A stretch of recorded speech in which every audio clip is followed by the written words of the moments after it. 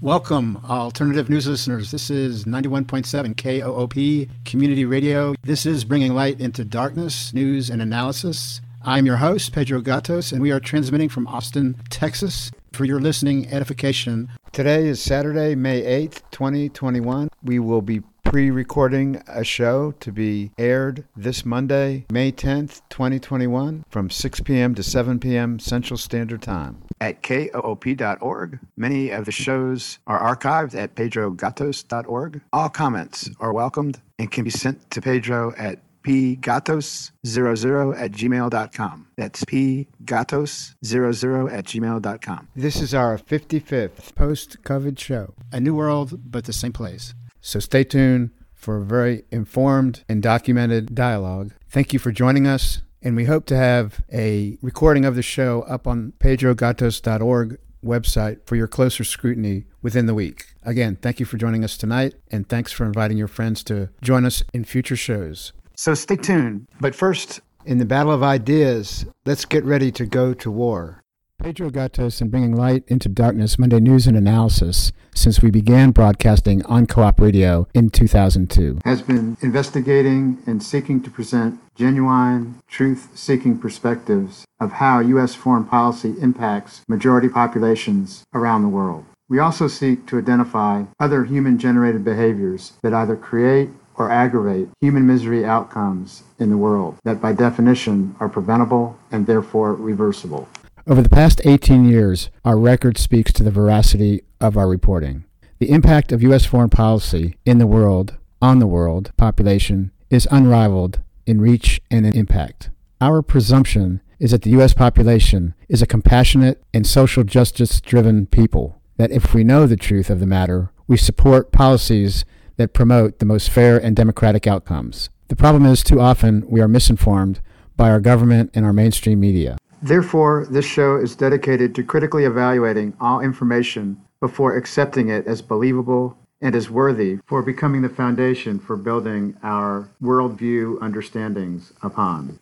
Tonight, our show continues our discussion on the unreliability of intelligence that's made public to us by our government and the media. We are excited to have missile expert and physicist Dr. Theodore Postol guide us through this discussion tonight. Stay tuned. Welcome, alternative news listeners. This is 91.7 KOOP Hornsby, Austin. This is Bringing Light into Darkness, Monday News and Analysis. Today is Friday, May the 7th, 2021, and we are pre-recording a show that will be broadcast live at 6 p.m. on Monday, May the 10th from 6 to 7 p.m. on your community radio station, 91.7 FM. We are very blessed to have Dr. Theodore Postol returning to Bringing Light into Darkness. Dr. Postol, welcome back to Bringing Light into Darkness.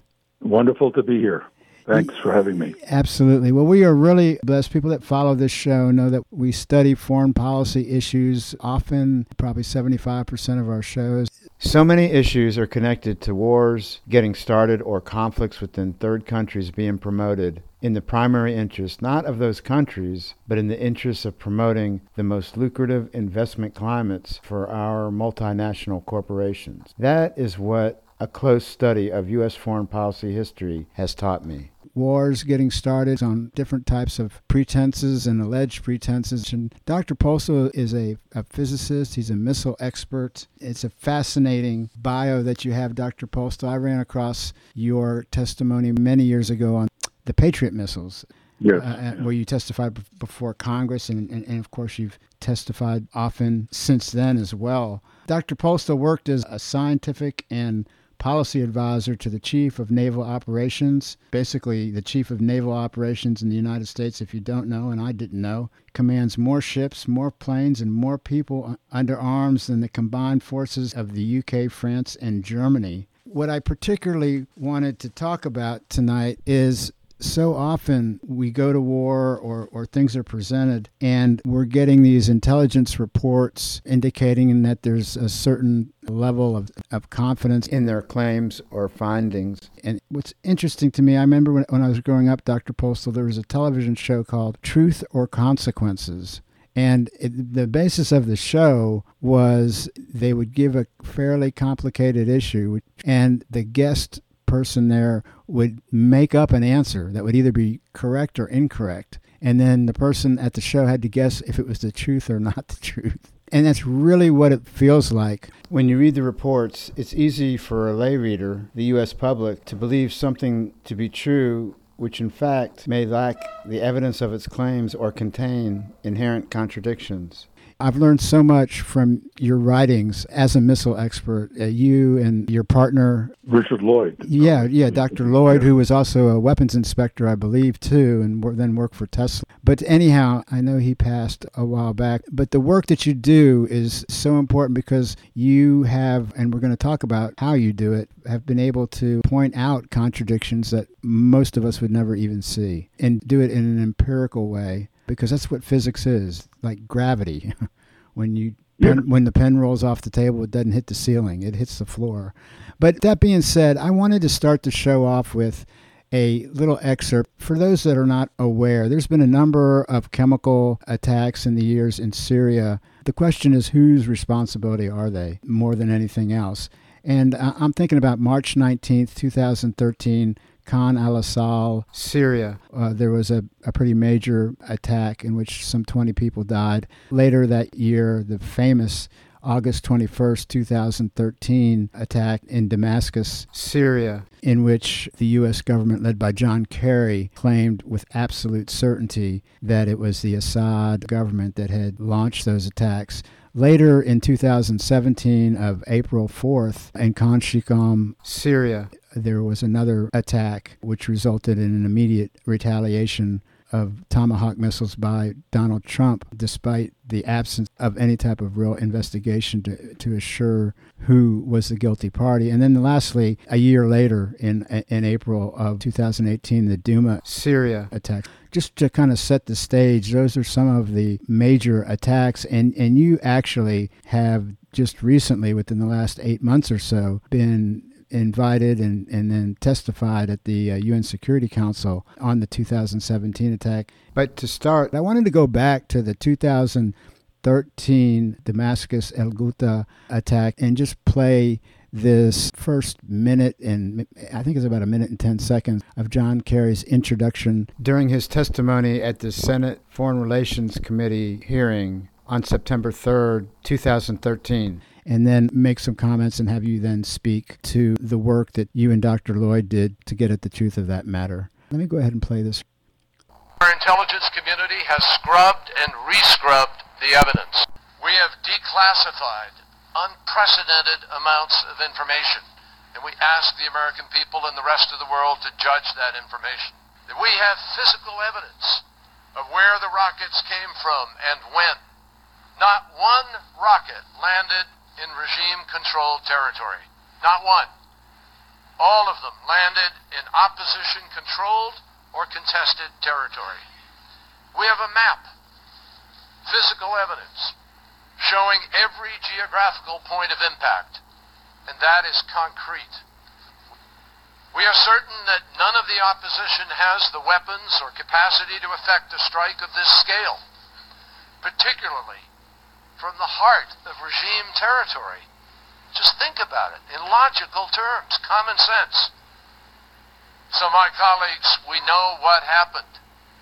For all the lawyers, for all the former prosecutors, for all those who have sat on a jury, I can tell you that we know these things beyond the reasonable doubt that is the standard by which we send people to jail for the rest of their lives. So that was John Kerry back in 2013 at the United States Senate Committee on Foreign Relations on September 3rd, 2013. And he makes a number of comments, and this testimony went on for hours, and I remember being affixed to it. And we'll talk about some of the other representations or misrepresentations that Mr. Kerry made, and we've done it on other shows.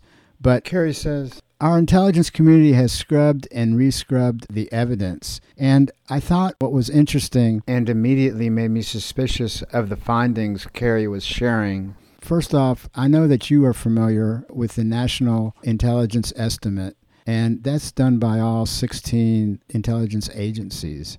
So the first big red flag for me coming out of the gates with this whole thing, Dr. Postl, for me, was that there was no NIE, that there was actually a report put together by the White House staff. I'm not sure exactly who was involved with that, but it did not come from the NIE, because part of the NIE process is that there is room for dissent, just like the Supreme Court decision, where you can have a dissenting judge share why they didn't go along with the deal. But so none of that was even allowed, and it was just striking to me that as a result of potentially going to war, none of the media questioned the absence of this NIE. So there's about 6 or 7 things he says there, and I just thought I would ask you to maybe just speak to the absence of the NIE first, and some of the other glaring things that you felt were important for people to focus on, to understand and prepare ourselves in order to not be led to war or led into a conflict without quality information and certainty on important issues.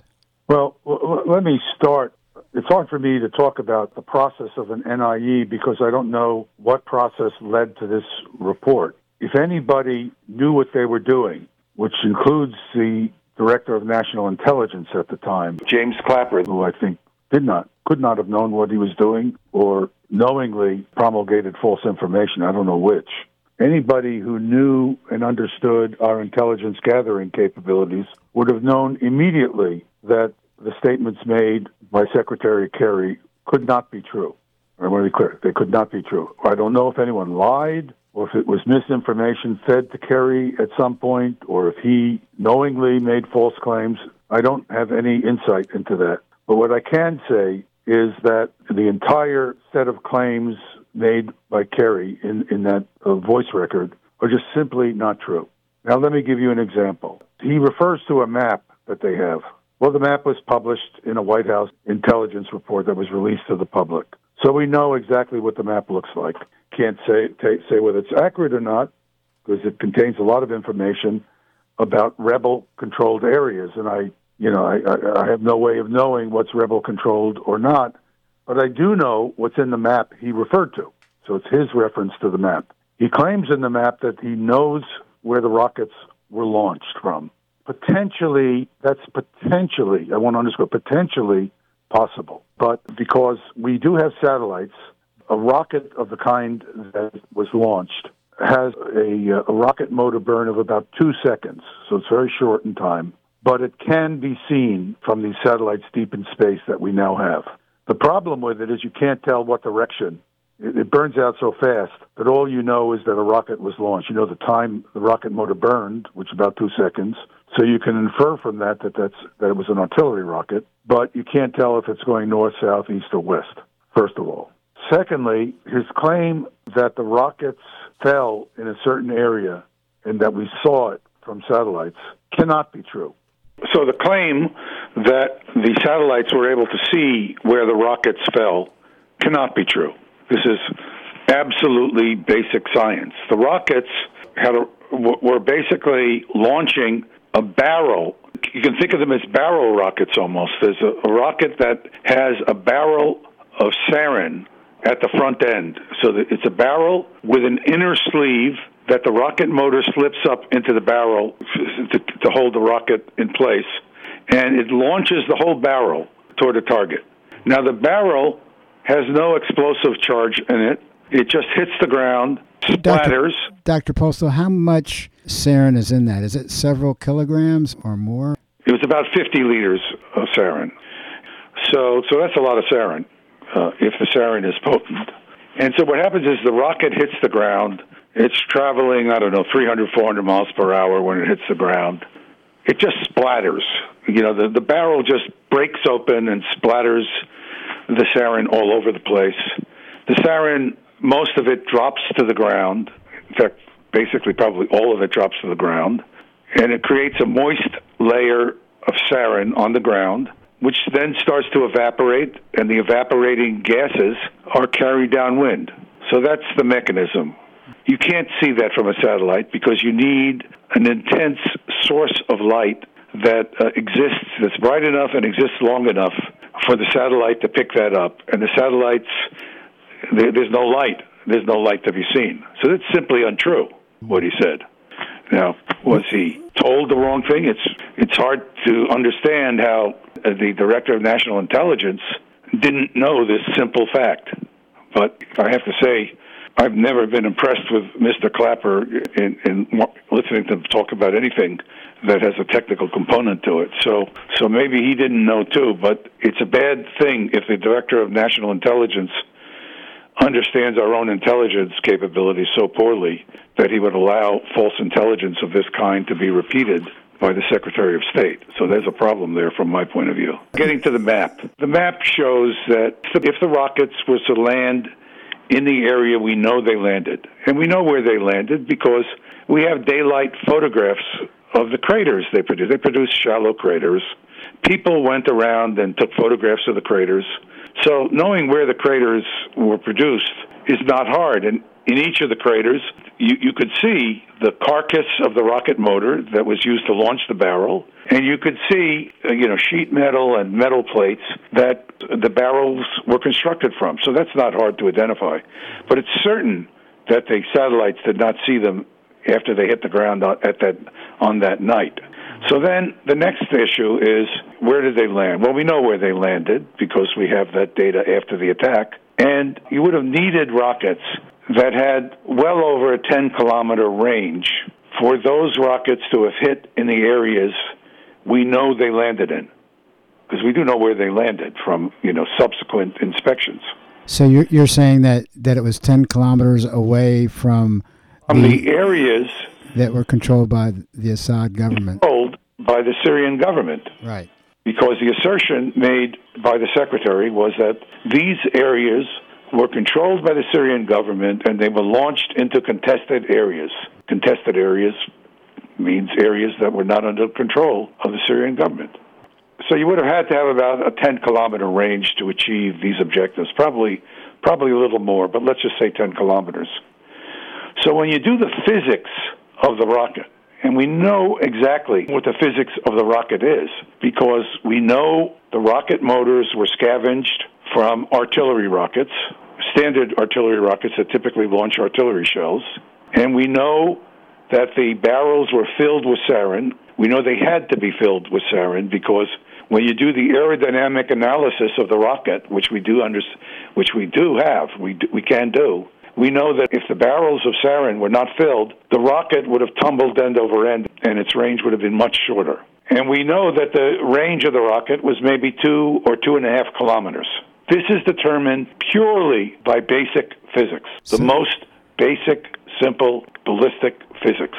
There's no magic here. So it had no chance of traveling 10 kilometers? No. If you look at the areas around where the rockets fell, you quickly conclude that the rockets had to be launched from a perimeter around the area where they fell at about a range of 2 to 2.5 kilometers. It's just that simple. It's just like simply taking a ruler and a map on their map. Well, I didn't draw that map. It's their map. Yeah, that map, I think, came from Human Rights Watch. And doesn't matter. They certified the map as correct. No, that's right. Them in the New York Times, actually. They're the ones certifying the map. I'm just a New England school teacher looking at it.